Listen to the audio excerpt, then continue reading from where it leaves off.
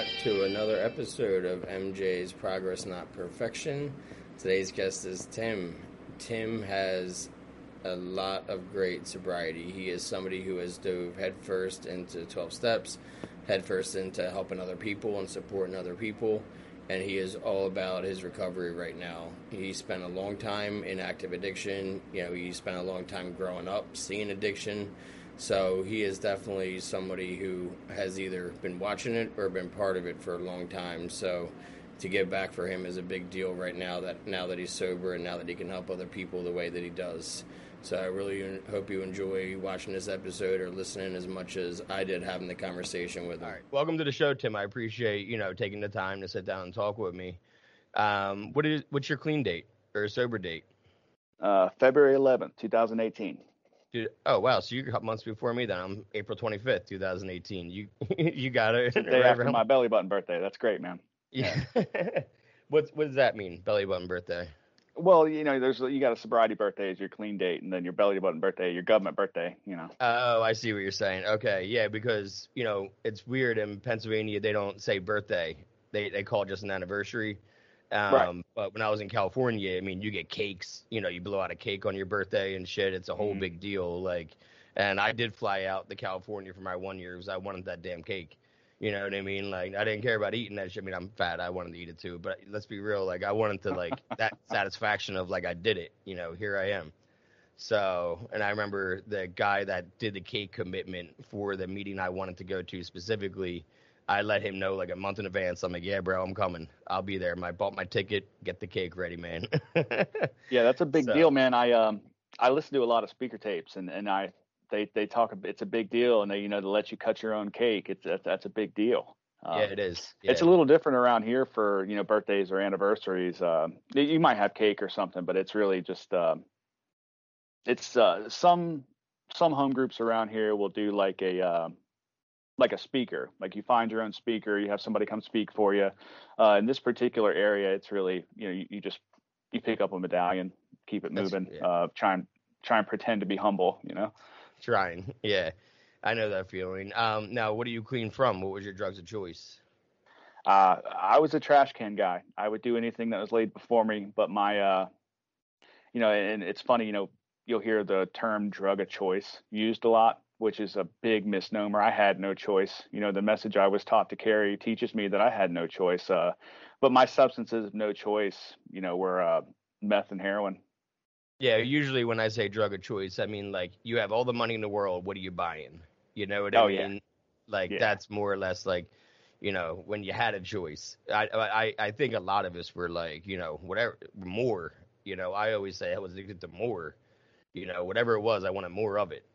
And I think a lot of us can relate to that, where it's it didn't matter what it was, just take me away.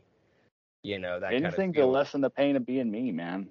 Yeah. Now, when did being you start becoming a problem, and you wanted to start escaping? Oh man, that was I was sick long before I found substances. A little kid, man. So just a little my backstory. My parents were addicts and alcoholics. They were as sick as could be. And so, I was a codependent long before, I picked up a substance, and that's another form of recovery I've been getting into recently. I'm a newcomer at codependency recovery, so it's really interesting. But really early on, my dad was an angry, violent guy, and my mom was a terrified, enabling caretaker type. So pretty early on, I wasn't comfortable. I've never been comfortable being me. And it's, even that's a new thing. I'm starting to get comfortable being me. I'm definitely a lot more than I was, but my biological father died when I was about a year old. And from an early age, I knew that I was I was the odd one in the family. Now you have my a little sister brother, too, because that's how we met. What are you and this sibling? You know what I mean? Because your sister introduced us. So where do you fall with the siblings? well, that's my sister-in-law. She is Okay. the fiance of my little brother. I was the oldest. It's interesting, man. I had some Jerry Springer business going on early in my life. My little brother is half brother, half cousin. We share a mother, and our fathers were brothers. That is some Yeah, Jerry I'm from the Springer shit. Carolinas, brother. Yeah, I'm from Yeah, the South. yeah, you are. So early on, I felt like the odd one out. I was the black sheep early on, and Wait, I got to get this math right again. Your mom left your dad, or you and your biological dad. Oh, he passed. right, Your right. dad passed. And how did he pass? He was that happened in Ohio. It was a drunk driving accident. Was Yeah. he drunk or was somebody else? Uh, it's a pretty messed up story. His Oh, school okay. resource officer was fucked up and hit him. Yeah. Oh, okay. I wasn't sure if he was a drinker or anything like that, or if that was. But you mean okay? So I'm just trying to get this all right in my head now. Oh, So right, you yeah. got okay. Your dad passed, and then your mom, started dating your dad's brother, Right. and Right. then My dad's brother sort of stepped in, and it was the timing was weird, but that's how it ended up. okay, I was the guy I know as my dad is actually my uncle. Yeah. okay, at least yeah. That makes a lot more sense to me than that could have been a lot worse for a Carolina or a Southern thing. Right. So Right. Oh, dude. at It gets least way he sicker was than that. yeah. So at least he was stepping in and trying to do the right thing. So that kind of makes sense. Okay, so now I'm caught up. Is that your only brother? Your only sibling? Yeah. Yeah. Just the one little Okay. brother, and he'd At least you guys probably look alike, right? Because genetics, because they're brother, dad, right? we look pretty Yeah. similar. Yeah. Yeah. Yeah. Okay. We Cool. look pretty similar. And Okay. he caught the bug too, man. He's like me. I don't know how in touch with that truth he is, but he's just like me. Yeah. Okay. So anyway, now you're lost. Like you're just like, you don't know who you are anymore. Obviously. How old were you when your dad passed? You said one. I was like one, and I think by the time that was never a secret. That was never a secret. I knew that the whole time, but I really started to feel that and like sort of somewhat understand it maybe 5 or 6. And my dad was an abusive guy. He was an angry.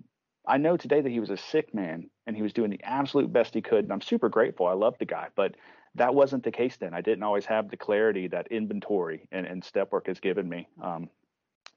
And he was an angry guy. I was a terrified kid. I was afraid before I was anything else. Yeah. Um, That makes complete sense. So I mean, why wouldn't you be? So when did you try to start escaping? Was it like before substances? Were you escaping with something else? Like they always say like sugar, or I was like lying a lot, or like I'm sure you found something when you were digging into your past that. there was a lot of stuff, man. Yeah. So do you remember going through school? You remember that kid that had his book bag way too high and walked real fast on the way to class and got there before anyone else and didn't say anything? That was me. Okay. Probably, I think my first escape was books. As soon as I learned to read, that was my deal, man, because I could open Harry Potter and I'm Harry Potter. I don't have to be Tim anymore. I don't have to be little scared Timmy. I can be somebody else. So I escaped reality in books early on. And then I discovered another love of mine, which was stealing real early on. It's a powerful feeling, man. I can win. I can take what's yours, and that's a victory for me. And especially, I was under the delusion that I was a good liar and a good thief. Everybody knew what was going on, man. But that's a way I found to escape. Then you add girls into that, and I was terrified of them, but that was a good escape. I could that's where the line comes in. I could be a black belt in karate with a scholarship, and none of that shit was true. How old are you, by the way? I'm just trying to get an idea of like how. I just turned 30. Like, okay, so you were born in '90, right? You're 91. So 91. You were growing up in the '90s. So, we didn't have the technology that the kids have today, where they can like call you out on for being a liar a lot easier. So right. Yeah, in the '90s, you could really be anybody you wanted still.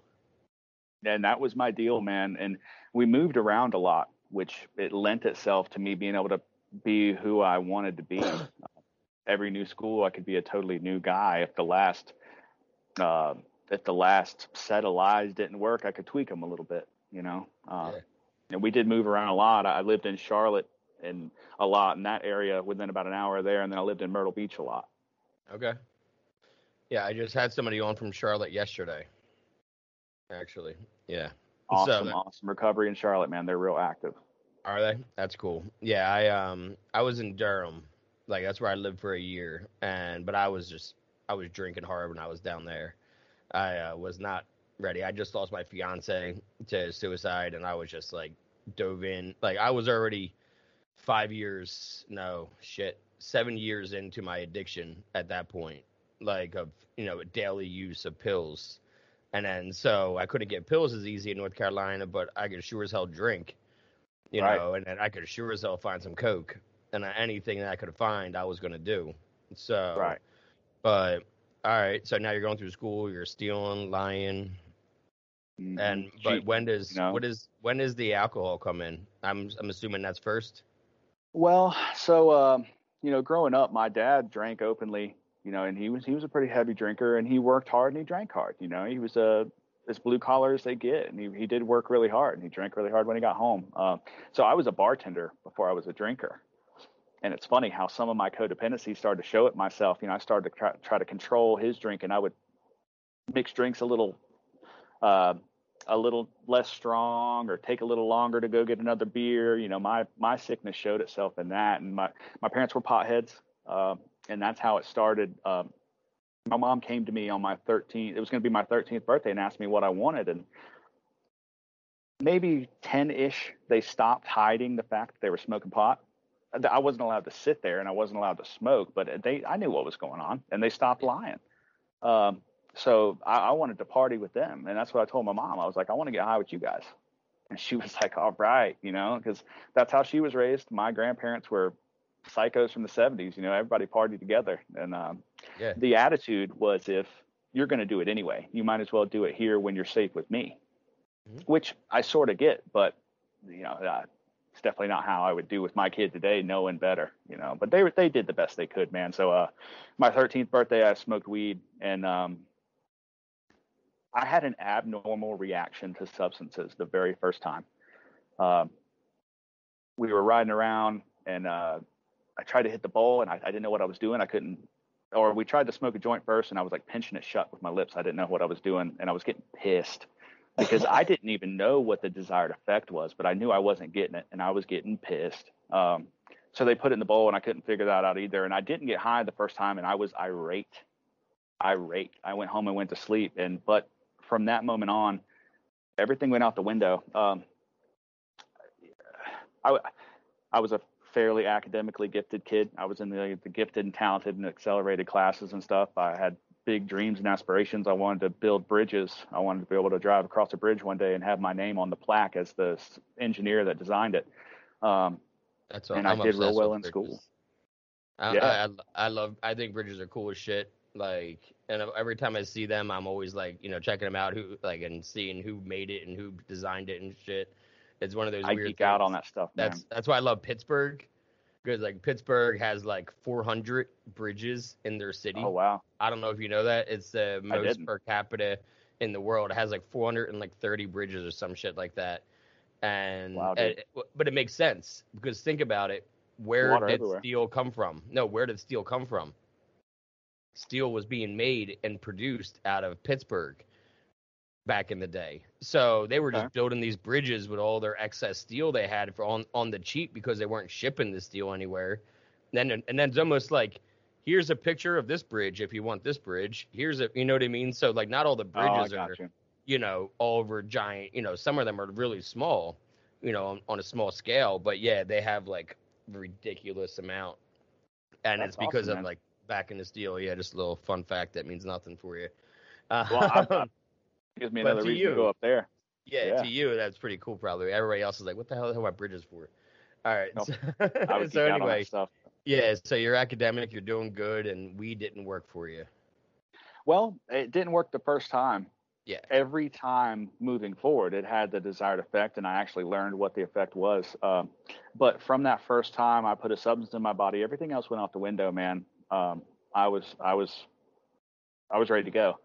And I slowly progressed. I have this progressive disease. I slowly progressed. It was just weed for a while, and my family were opium partiers. I could, whatever I wanted to do, I could do with my mom and my grandfather, who I was around. And it went to cocaine, and it went to crack, and it went to pills. Other than weed, the first thing I did was pills, and I had an abnormal reaction then too. my mom had these painkillers, and I took one, and I felt that euphoria, and I was like, okay, this is what it's about. Yes, sir. Okay. Um, and I didn't know to like fight the nod, so I took a nap, and I woke up sober, and I was pissed. I was irate. That's an abnormal reaction. I didn't know it then. I didn't have the verbiage and the misunderstanding of it that I have today, but it's pretty clear looking back, dude. I was fucked from the very start immediately. And moving forward, whenever something new came into my path, absolutely. One of my favorite speakers, he talks a lot about that, and he talks about, would you like to do this? Well, yeah. Oh, I got this. Would you like to do this? Well, yeah. What is it? Yes, absolutely. And that's how it went. So I started at 13, and my progression was somewhat slow. It was still fun for a number of years until about 16, things got a little hairy. I ended up moving from Charlotte to Myrtle Beach, live with my uncle, and I straightened up relatively. I was just smoking weed, and the weekend kegger. I was a high school kid, but then some stuff happened in high school. I finally met this girl, this beautiful little ballet dancer that for some reason loved me and was just enamored with me. So I had the hot little girlfriend. I had the fellowship that I didn't know that I craved. I had found friends. I was in this pre-engineering program and in this satellite high school I was going to. So I had friends. I belonged. All my instincts were being satisfied. I had no idea that's what was happening, but that's what was happening. All my instincts were being satisfied. And I had full rides to go to different schools. So high school ends and my now ex-wife doesn't go. So of course I don't go. I'm in love, why live? So immediate resentment, immediate self-hatred. And on top of that, all of these instincts that were being satisfied are now gone. My social instincts, my sex instincts, all these things are gone. I have nothing left but the chemical peace of mind, and I jumped in pretty hard. Things spiraled so quickly. So I graduate high school 18, 19.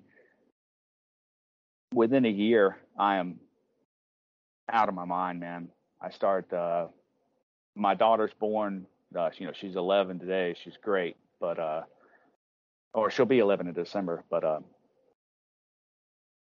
by the time she's born, I'm experiencing rolling blackouts. There's months of my life I have no recollection of. Things got really drinking or from because dude. Xanax made me black out. Xanax right. and Xanax and alcohol, especially combined, that was the cocktail that it was like as soon as you do it, you instantly black out. Right. And I was into Xanax for a while. Benzos and opiates were my thing. And my main thing, like I was getting 120 Xanny, bars and 120, Roxy 30s every month from a shady doctor for a while, just to give you an idea of like what that was like my choice, that I was like, all right, what this is what I wanted, when the doctor has a script out and you pay them cash to get it, right. And they say, all right, what do you want? That's what I said, and I was off. I was already off for like 3 years, but then I was really off, once I was going to a doctor too. So yeah, the Xannies. You can name your substances, man. Yeah. Blacked out like instantly, and I always stole shit when I blacked out on Xanax. I don't know why. Xanax was like everybody I talked to, was like, oh, I stole a lot. Were you on Xannies? Yeah. Every single person. Benzos. I'm stealing some shit. Yeah. Everybody, listen to that. Every single person. I don't even take them out of the episode because I find it's important that everybody hears from every single person. Xanax makes you steal. Just that particular inhibition is lowered somehow. I'm no pharmacologist, but that's how it works. But like me, you were trying to be your own pharmacologist for a while, right? You were a pharmacist, you were a therapist. Oh yeah. Oh, and that's self-medication. That's something I learned from a very young age. Even before with how my mother was. That's if there's something wrong, there's a pill you can take for it. Yeah. No matter what your problem is, there is a chemical that will fix this problem, and that was ingrained in me pretty early, and that's a hard habit to kick. Yeah, and it's funny you're talking about the. No, go ahead. No, go ahead.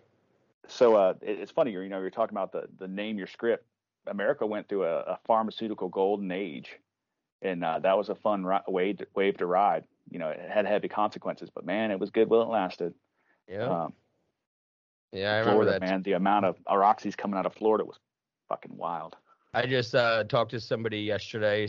I did 4 yesterday, and I'm going 4 today. And somebody yesterday, they said they used to drive 22 hours from Ohio to Florida 6 times a month.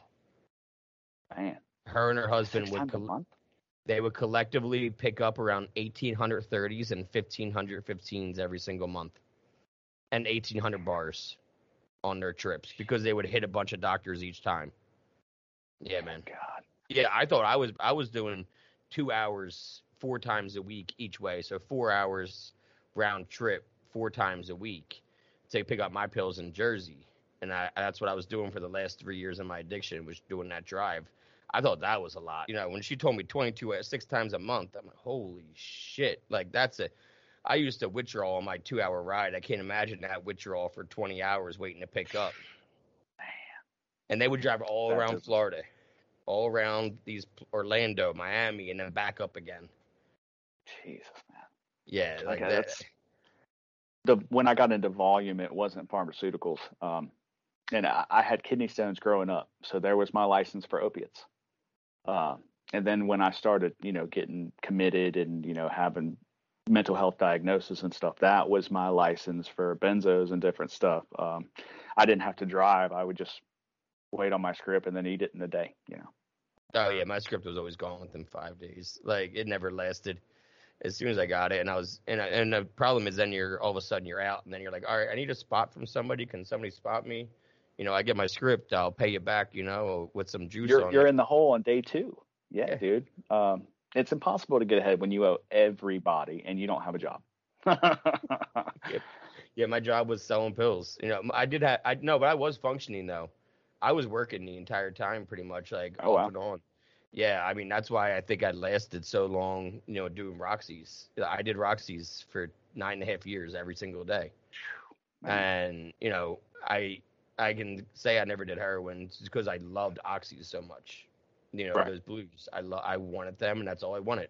Like, as my moment of clarity, like when I did it, my aha moment, my moment of arrival, I remember still to this day. And I was like, I need this and I want this every single day. And like, I came to terms. When did you know you were an addict? Like I knew I was an addict a month in. A month into my addiction, I'm like, oh, like I need this every day, and that's okay. I want these. I'm going to continue to work because they make me better. That lie, Man, I didn't admit to myself that I was an addict or alcoholic for a long time, but I knew that I had an abnormal habit real early. 14. Yeah, I'm always curious 14. Of when somebody, a lot of people, most people tell me, oh, it wasn't until like a month into going to meetings that like I finally admitted it. So you're not alone in that. I according to other people, I'm one of the rare ones that kind of came to terms with it early on and just accepted it. Right. So that's an interesting question, man. Because a lot of the times, like this type of question is more about powerlessness than it is like what I've branded myself or what I've admitted to. So it's an interesting way to approach that question. It's definitely I can inventory that. That's cool, man. But I think, running around the hood with my mom's boyfriend, like selling dope as a 14-year-old kid, there was a moment where I was like, this is not what I'm supposed to be doing. Like, this is strange. Like, why am I holding this gun? Like, I've never shot a gun. Why am I holding this gun? Because I wasn't raised in the hood. I was raised in the country, man. I was taught wrong from right. But there's this book I read that it talks about having moral and philosophical convictions galore and not being able to live up to them even when I tried. And that was my story. Yeah, man, I knew I was abnormal, but it was a long time before I was able to admit that I was an alcoholic or an addict. I knew I had a problem though, pretty soon. Yeah, because now you're going to these doctors and they're giving you the meds that you want. But it sounds like, obviously they're gone for the day. So then what happened once you went through your script? How'd that day look? Well, there was a period of time where I would just chase more pharmaceuticals while I'm smoking weed and doing powder. Then eventually heroin came in, uh, and I was never an IV user of anything, purely by grace. It wasn't because I was smart. It was because God used my fear as an instrument of grace.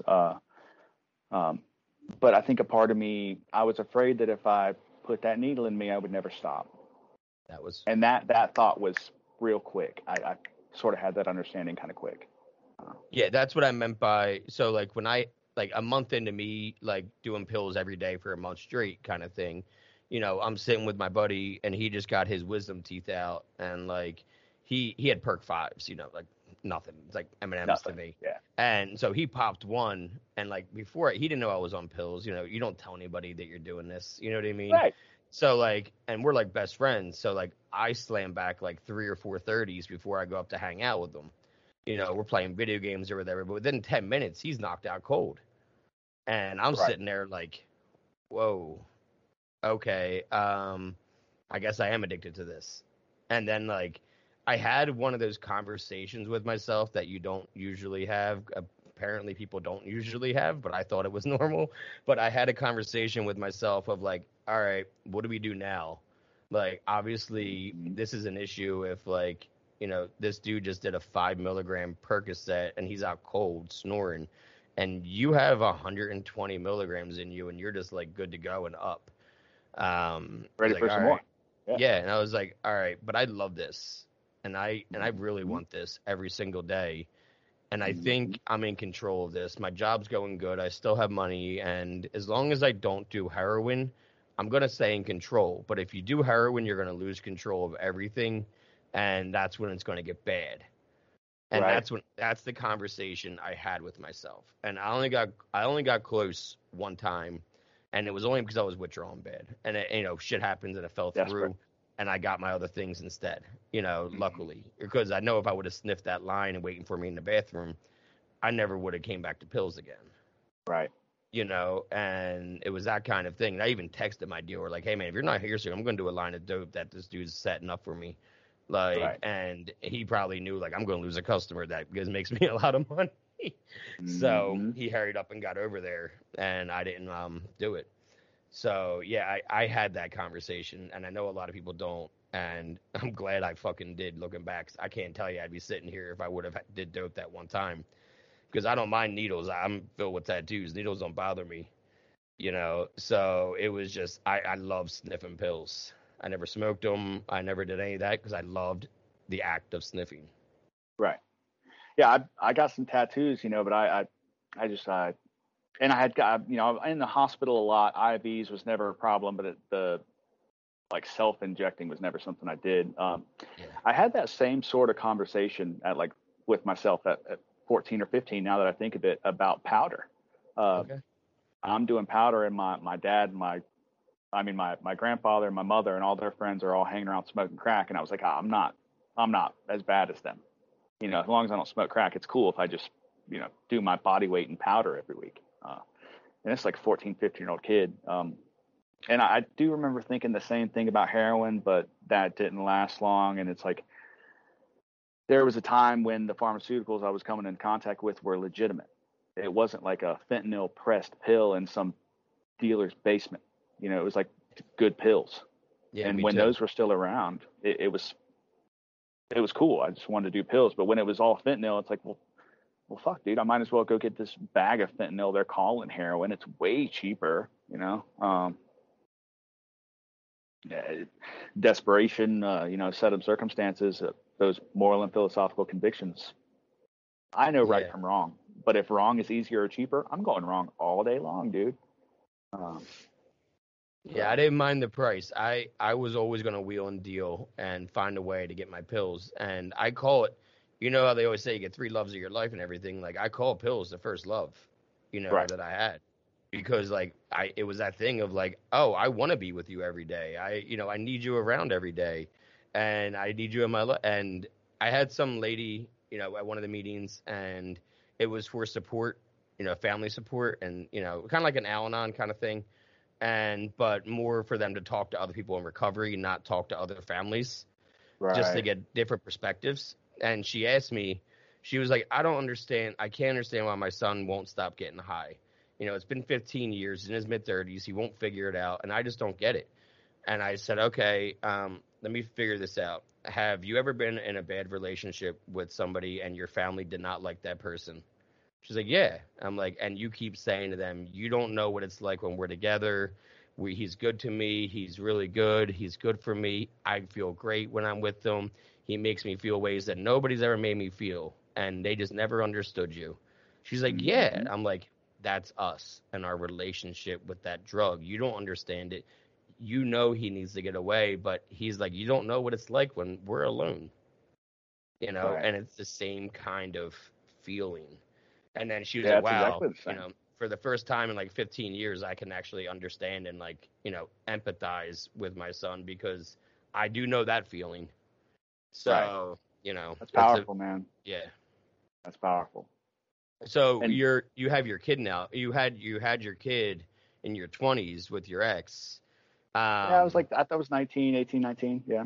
and Uh, so how and what are your in and out institutions? Or you in and out of mental institutions? oh yeah, dude. So I was living in South Carolina. I was committed. I don't know. She says something like a dozen times. She's the one I go to for the historically accurate stuff. I have no recollection, but I was committed enough that the state of South Carolina stripped my parental rights on the basis of insanity. I was deemed legally insane. They told my family and people that, I'm not going to be able to live alone. I'm not going to be able to have a bank account, car insurance, driver's license. I'm essentially going to be a ward of the state if I keep doing what I'm doing. And that would have been the case. I And was well on my way. that was based on drugs, like Yeah. psychosis from drugs. Was it? I was given a lot of mental health diagnosis, and I want to be real careful how I say this, because this is just my story, and there's absolutely nothing wrong with mental illness. It's a very real thing, and it deserves to be addressed. In the meetings I go to, it's talked about it as an outside issue. Alcoholism and addiction are partly mental illnesses. This is not an outside issue, and this is a real thing. So when I say this, I want to be real clear that this is just my story, and there's no judgment on anyone else if it's different than my story. This is just my experience. So I'm given all these mental health diagnoses, bipolar and borderline and explosive personality disorder, all this wild stuff, intermittent rage. I was given a lot of diagnosis, and my rights are stripped because of that. I'm deemed insane, in and out of institutions. But today, I don't take any medicine. Not that there's anything wrong with taking medicine at all. Take your medicine if your doctor tells you to, but I'm not prescribed any. I'm stable. I'm good to go. I'm Yeah, recovered yeah. from a number of things. There's a lot of misdiagnosis in the mental health field, And my first fiance that I briefly mentioned, she was bipolar, schizophrenic, and alcoholic, and they were legitimate, things, but they didn't even know how to treat her, Right. And it was constantly changing meds, constantly, well, try this, try this. It's all trial and error based. Everyone has different chemicals in their brain, so they react differently with different chemicals you put in your body.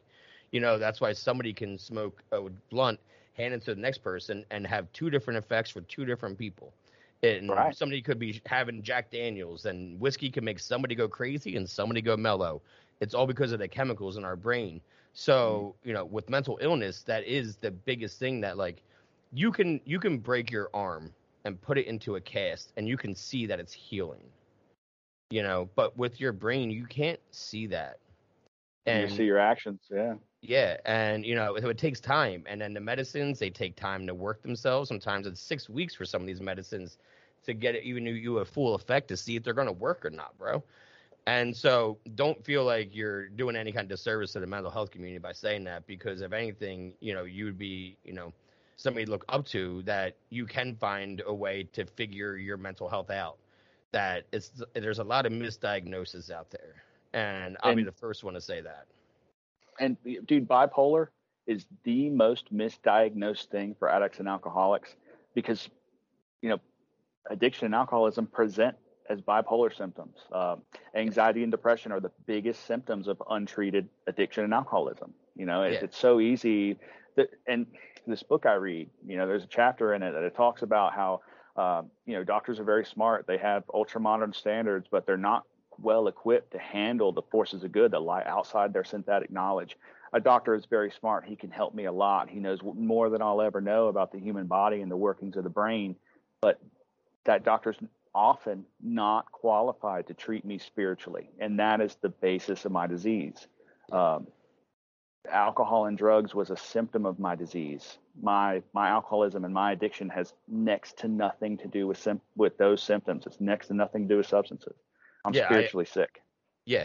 And your solution was drugs and alcohol, but your problem wasn't drugs and alcohol. Right. Yeah. And my solution stopped working. They sure do. Now, all these trips to in and out of the psych wards and everything like that, no rehabs in there? Nobody ever thought, like, maybe Tim just needs to dry out in rehab and figure he can see a counselor in rehab? Or were you not being honest about your drug use? Well, I wasn't being honest, but it was no mystery. Everybody knew what was going on. I was never as good as hiding my stuff as I thought I was. I thought I was pulling the wool over everybody's eyes, but everybody knew exactly what was going on. And a lot of these places were dual diagnosis. It was alcoholism and addiction with mental illness. And more often than not, I would end up in these places after a suicide attempt. Tried to saw my hands off a couple times. I overdosed a bunch. A big one was I took like 270 benzos one time. It was ugly stuff.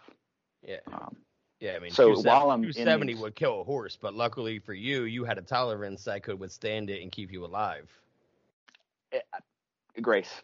Yeah. I'm not even going to attribute that to my tolerance, man. That's God, 100%. It was 90 K2s, 90 footballs, and 90 Valiums. Brand new scripts. My poor mother-in-law, I don't know what she had to go through to get her medicine back, but my ex-wife called me stupid, and I was like, I'll show you stupid. Check this shit out, it was an ugly time, but you're like me, man. My resentments killed me all the time, and every time I got, man. Yep, every time I got like mad at somebody for calling me out on my shit, I'm like, I'll show you, Check and then look what I can do now, right. and it's all just dumb shit that like just sick. I'm so glad that I finally got the help and I needed to figure that shit out, because now I'm a little bit spiteful. I'm not perfect, but I don't take that out on myself anymore. I have more fun with spite as opposed to make and hurt myself with spite, because spite, man, that shit was a killer for me, dude. Killer. All right, so you're in and out of the psych wards now. No rehabs at all, right?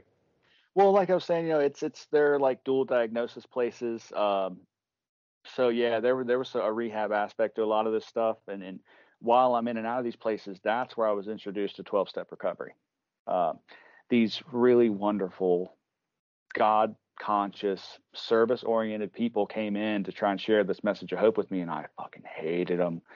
Let me go back to my plastic mattress. I don't like you. I sure as hell don't like your God. And I'm good, man. I need to figure this out. I just need to figure it out.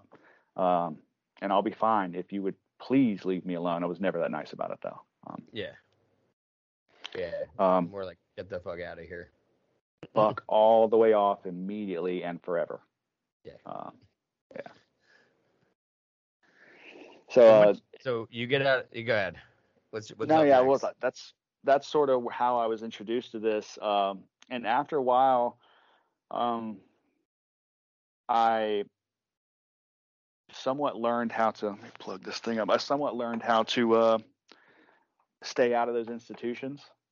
And I'm not that I managed better, but I started to learn how to stay out of the authorities' eyes, where I wasn't getting locked up as much, and I could use and drink like I wanted to, and steal and rob and cheat to make that happen.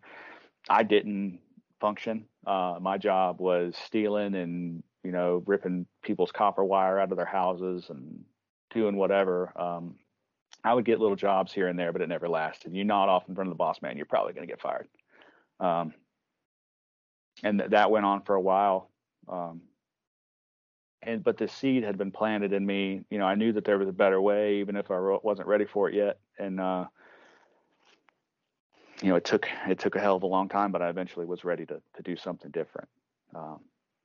My life got really dark, man.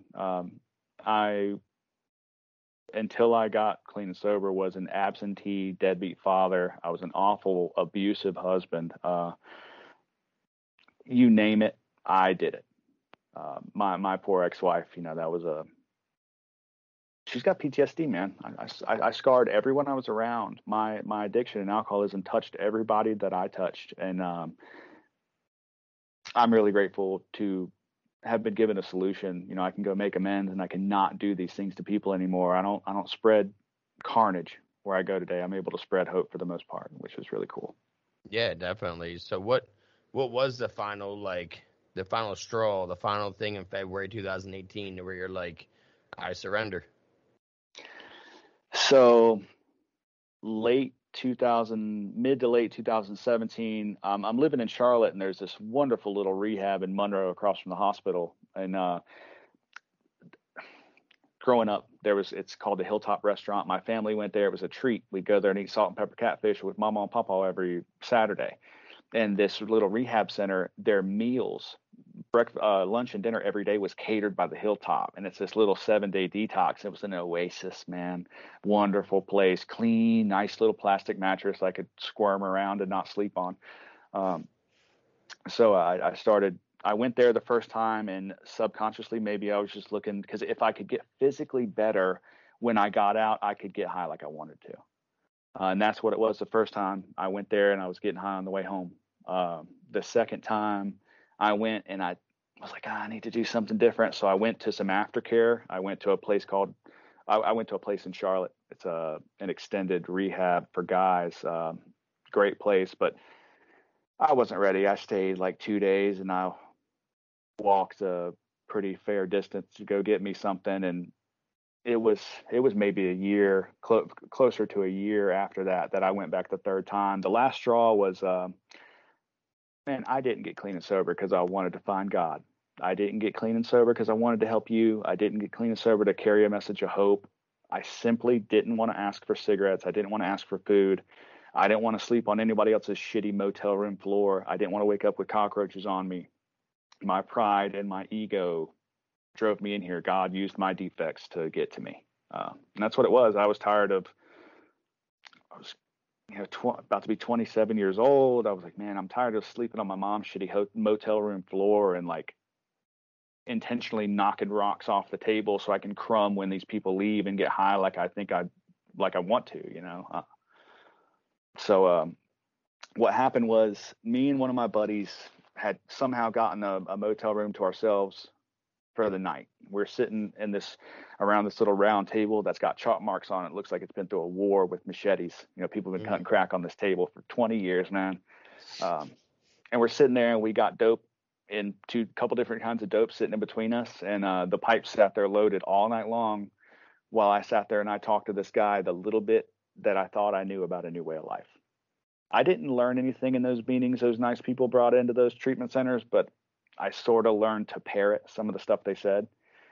The bottom line was, I knew there was a better way, and I knew a little bit about how to talk about it in a positive fashion. So I talked to this guy about recovery, which I knew nothing about, all night long. His jaw was on the floor the whole time. And don't get me wrong, before we checked out, we did all that dope, but Yeah, you did. It was less than a week later, we were both on the way to rehab. He's dead. But I'm not. So I came to Winston. Winston-Salem is where I'm at now. I came here after I went to that same detox, and then I went to a rehab center, a 14-day place, and something happened to me there. So they got the steps and the traditions on the wall, and I'm sitting there, and That's a Rule 62. Yeah, it's a 62 tattoo. Yeah. Is that for Rule 62? Yeah. Don't take yourself so damn seriously. Yeah, I had somebody else I interviewed a few weeks. She has Rule 62 on her arm, and the person that gave it to her gave me like half of mine too. And that's awesome, I remember when she got that tattoo, I was there in LA when she was getting it. So now whenever I see a 62, I know what it is. Sorry, I cut you off. It caught my eye, man. It caught my eye, and I just had to know what that is. That's cool, man. Yeah, I appreciate you noticing it. That's cool, man. I want to get step 14 somewhere too. Step 14 is mind your fucking business. But So I go yeah. to this rehab. I'm there for, they let me stay a couple of days until I could find a bed. And I went to not an Oxford house, but it's like more structured. It's not democratically run. It's run by a committee. And I stayed there for 7 months. But, back to what happened in the rehab. I was sitting there and I'm looking at the steps on the wall and I had no idea how to do these things. No clue. But I made the decision in my mind that I was going to do it. And from that moment on, I have not had an obsessive thought about chemicals of any kind. The obsession was removed from me that day. That's grace, man. I did no work for that. I just made the decision and God was like, all right, kid, let's see what you can do. Let's see what I can carry you through is a better way to put that. So then you were excited about, doing that from then on, I'm sure. You were like, where do I get, like, how do I talk to somebody about this? Right. Oh, I was stoked. Yeah. And people were bringing meetings in and I met some really cool people that are still in my network today, some of my heroes, and they had the same message of hope that they had then. They have that same message now. And I get to walk shoulder to shoulder with them and try to live this way of life that I've been gifted with. So I go to this sober living house for 7 months and, I was in a 12-step fellowship. I've switched fellowships since then, but I did what I was told to do, man. I found a sponsor, started working some steps. I worked them wildly, incredibly slowly. In that first year, I got through step 4, which is fucking preposterous. But I was chairing meetings. I was immediately in service. I had a trusted servant position in my home group. I was doing everything I could to do the deal. I even was trying to sponsor people, wanted to. At the end of that first year, I was nowhere near qualified yet. I didn't know that yet, though. I was sponsoring by month 4, don't worry. I think that's how it's supposed to be. Yes, sir. But, it was only because I don't even know why. I would just, just like you, I was fully in it, but I guess I didn't take my time. You know what I mean? Like I was working quickly through it. Right. I knew I was on a clock anyway while I was in California, and I liked my group out there, but I knew I wasn't going to be there forever, and I wanted to be done it by the time I came back here. So I think I worked a little extra quicker because I wanted to be done by the time I came back to Pennsylvania. And so it worked out. I mean, I was speaking at meetings at 30 days. Yeah, man. See, that's how it's supposed to be. But I was asked. I didn't like, hey, you want me to, like, I would share a lot. And then finally someone's like, you just want to speak? Okay, like, yeah, I'll talk about my message of hope of being here for 30 days. But yeah, let's do it. Fuck it. That's awesome, man. I really feel like that's how it's supposed to be. So the forefathers of recovery, the 12-step movement started in the 30s, and like the first recovered person, dude, he had a spiritual experience in between like 7 to 9 days and was recovered and was sponsoring people. This guy was sponsoring people before he was out of treatment. It's not supposed to be a slow progress, slow process. You know what I mean? The steps can be worked in an expeditious fashion. You can be recovered and out there kicking ass for God and helping people very quickly. The idea that it takes a long time to do any of this is a fallacy. Yeah, I in the beginning, I was in another 12-step fellowship, and they all the respect in the world for them, but they do it a little differently than the way I've been taught to do it today. And I worked some steps real slow, but I was doing everything else that I was taught. But where I wasn't, we didn't talk about spiritual. The only thing spiritual about it was the fact that we said it was a spiritual fellowship. Nobody told me to pray. Nobody told me that my dependence must be on God. I was at about 9 months in when I got around some guys that were in another fellowship, and this dude was like, you need to be on your knees praying out loud morning and night. Do that. So I started doing that, and that's when things started to change for me. By no means was early recovery bad. It was awesome. And I was doing all the practical things. I was involved at the very start, but the spiritual stuff started at 9 months for me. Personal responsibility is big. In addiction, I had no personal responsibility. That must be the first thing in sobriety. My sobriety is my responsibility. Yours is your responsibility. With a brand new guy, usually how I approach guys is hey, how you doing? I'm Tim. Do you have a sponsor? No. Do you want one? Yes. Call me every day. And I require them to call me daily until they're through the steps or for a while. And, they usually do even after that. If I don't hear from you in the beginning, I might give you a courtesy call once or twice, maybe, but I'll probably check on you. But I'm not going to kiss your ass. I'm not here to baby and ninny coddle you, bro. If you don't want to be here, there's somebody who will accept my help. You know where we're at. I love you. Fuck off till then. Yep. It's the truth, man. It's definitely the truth. And so, because how you're really active, like in your recovery. Yeah. Like, you spend every day doing something else in recovery, whether it's sponsoring somebody, talking to your sponsor, or doing whatever you have to do. I've got commitments all over the place, man, not just in my home group, but in the higher levels of service. I got a handful of sponsees. I was just reading Codependent No More. I do a little book study every Sunday morning in my house. I did that earlier. I got a sponsee coming over to read the last chapter of the book today. Then we're going to get in another book. I stay active, man. I'm here to serve God and his kids. That's what I do. That's awesome. Yeah. I mean, now it's time to give it back, right? Yeah. Now it's time to give back what was so freely given to you. I mean, because, we've seen what it's like out there and we know how hard it is to get out of there. What can I ask about your buddy? The one that I went to treatment with in the very beginning. Yeah. Yeah, he wasn't. We weren't super close or anything, and I'm pretty sure he's dead. I think that's the last I heard of him. And I've lost a lot of friends, and I'm going to continue to. But he went to rehab with you. Well, we ended up going to different ones. Okay. And he took a little longer to go, and he didn't stick with it. Yeah. Okay. Yeah, I mean, and that's the thing is, like, now the only way I can live with overdoses, because there's so many of them. Right. Especially the longer you're in the program, the more overdoses you see, just based purely on just seeing people go in and out, and then, being close to people while they're in, and then when they go out and they die. Right. So it's not getting any better out there. But the only way I can live with overdose anymore, just to remind myself, is they died so I could live. Right. They gave me another lesson, and it's that it's still not good out there. And the fentanyl press one scared the shit out of me, bro. Like, no quality control in the basement, bro.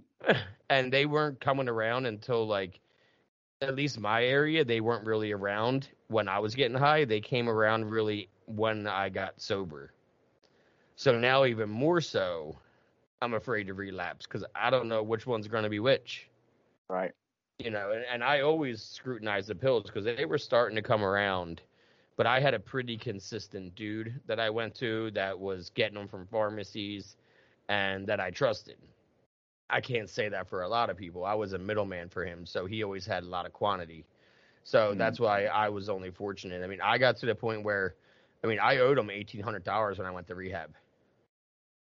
And I called him that Monday, and I'm like, yo, bro, like, I got to go to rehab. Like, I'm done with this. And, like, I was close with my dealer to the point where, like, you talk to him every day. Like, right. And we got close, and he knew, I wasn't trying to make him feel bad when I was going to say, like, I'm going to fucking kill myself, bro. Like, I wasn't trying to make him feel bad. I was just being honest with him. So when I said to him, like, yeah, man, like, I'm going to go to rehab, I think. Is that okay? And he was like, I'll tell you what, you go to rehab and you stay clean. Just don't hit me up again. And you don't owe me the money. But if I hear that you came back and you're getting high again, you owe me the money. I want my money. Yeah. Yeah. And I feel like that's how it should be, man. That's a solid dope dealer right there, man. Yeah, well, luckily he wasn't an addict, and he was more of a businessman, and I made him a ton of money and all that. And a lot of that $1,800 was juice, like, him fronting me and me owing him extra and shit. So I think that's what made him feel a little bit better about it. Maybe he cared.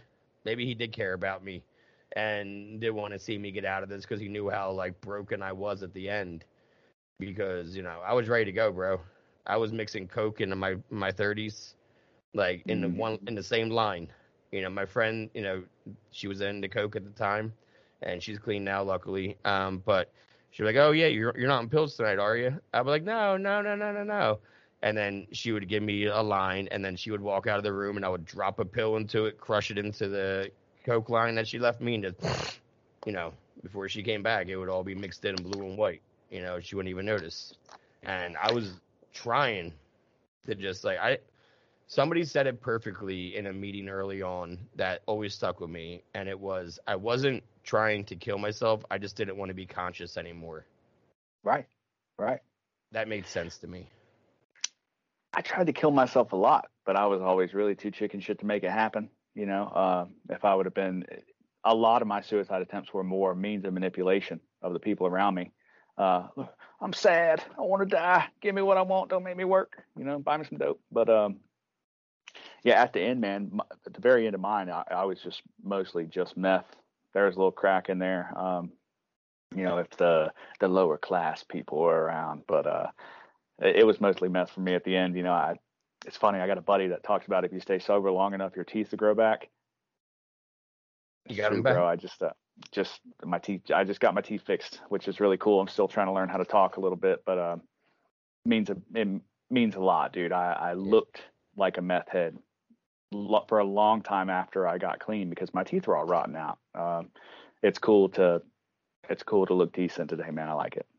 Yeah, and I actually, somebody I'm interviewing tomorrow, I met him day one of rehab, and he was younger than me, but it was like his 20th rehab. And, you know, he gave me a lot of amazing lessons, and I can't wait to talk to him tomorrow. But he finally has his teeth fixed, and that was his big thing, was getting his teeth from doing dope and meth and everything for so long. You know, he started getting high on coke at 8. Oh, wow. He started doing coke with his mom at 8. So, you know, that makes you feel any better about that 13. He was, you know, he ended up finding her dead with a brain aneurysm. Oh, wow. You know, eventually.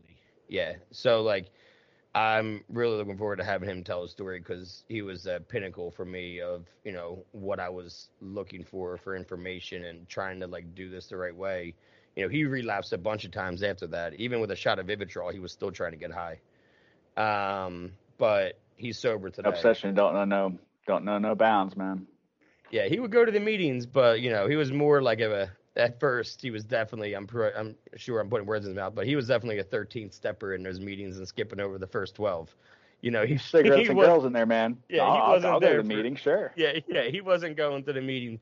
He was like, "What meeting we going to?" Not because of the message, but because of the girls. Right. So, like, we're going to Santa Monica tonight. He's like, "All right, yeah, that's a good one. Let's go there." You know. Oh yeah, I'm sure California meetings are right for the picking. Well, you know what though? I love their meetings, man. And, you know, yeah, we're joking around about that part of it, but I loved their meetings. The big thing for me was they don't do this in PA as a tradition, and we don't have to even get into, but like they don't read how it works here, right. And it's a tradition to read that at every meeting out in Southern California. Is it okay? And you know that's where we got the name. You know, when I got out of rehab, the first tattoo, like I had one tattoo when I was in rehab, and then I came back with like 17. Now I got like 40. But like my first tattoo I got was progress, not perfection. Mm-hmm. And I got that 2 days out of rehab. I was walking on the Venice Boardwalk and I walked into a place and that was the first thing that popped in my head that I wanted, you know, on the inside of my arms. I could look down on it, always right there. And I'm glad I put it there because when I was trying to search for a name for this place, I couldn't think of one. And I looked down, I was like, oh yeah, that's a good one. Progress, there not it is. perfection. There it is, right there, fucking my arm. Yeah. Yeah, man. There's a lot of paradox in 12-step recovery. And I love that term. It's a universal truth, but it's also really easy to hide behind. Yeah, it's really easy to hide behind. And I got to be careful that I'm not hiding behind progress, not perfection. It was easy for me to do that in the beginning. I'll never achieve perfection, but I can shoot for it. Yeah, well, that's I've talked about this in other episodes, so I don't need to get into it too much. But like the definition of perfection, like you're not supposed to ever get it. Like, you know, that's and I was told an interesting thing that like back in the day, like American Indians, like when they painted something, they would purposely smudge it at the end because if it was perfect, then it was spiritually broken. Ooh. Like it wasn't like it shouldn't be. It was like a curse if it was perfect. And it had to have some kind of inconsistency or something wrong with it for them to be okay with putting it out there. So like their old art, none of it's ever like perfect because it would be bad if it was. Well, there's nothing human about perfection. No, it's not. Yeah, exactly. Yep. I appreciate you taking the time to sit down and talk with me, bro. You know, someone who has as much time as I do, but you know, definitely a different kind of time because you know we do it differently. But either way, recovery for us is life. Doesn't matter how we spend our day or you know which kind of meeting we go to. All it matters is we talk to other people in recovery. Still, we're in it. We're still being supportive. We still look for support. We still need support. We still want to give support. You know, those it's all are about a message of hope, man. Yeah. You know? Yep, that's right. Right there, man. Dochus. That's Gaelic for hope. Always on my arm, bro. That's awesome. Always on my arm. You know, that's one of the things I wanted to get as a tattoo early on was hope. Because, you know, it's all I had. It's all I still have. You know, now. Because, like, this isn't funded by the state. You know, I'm not some rich kid with a trust fund. You know, this was run on unemployment up until when that ended yesterday. Now, you know, we don't have any funds. Disability soon. My wife has MS, and that's going to start rolling in soon. But we're not, like, trust fund babies that started a charity full time. Like, this is straight up brought on by hope that it gets going and we can just have some money coming in. I pray that it does, and I'm sure it will. And until then, we can pay the bills here and pay the bills at home, and that's good enough for me. You know, everything else will fall into place. Something I have faith in, man, is if you're up there and you're trying to help people, you're trying to do God's work, then God's will is certainly going to be done in that situation, man. I have no doubt of that. I agree. You know, and as that message of hope, I would really love to say something right quick. If you're listening to this and you feel hopeless, you're not. Seemingly hopeless is a condition from which I have recovered today. So if you're listening to this and you want so badly to have any level of this peace and serenity that we've talked about today, find a meeting, find a sponsor, work the steps. Everything else works itself out in time. There is a better way, and it's so easily attainable. If you don't believe me, give it a shot. It worked for me. I'm only here because God worked on me through the 12 steps. You can have the same thing. Yeah, prove me wrong.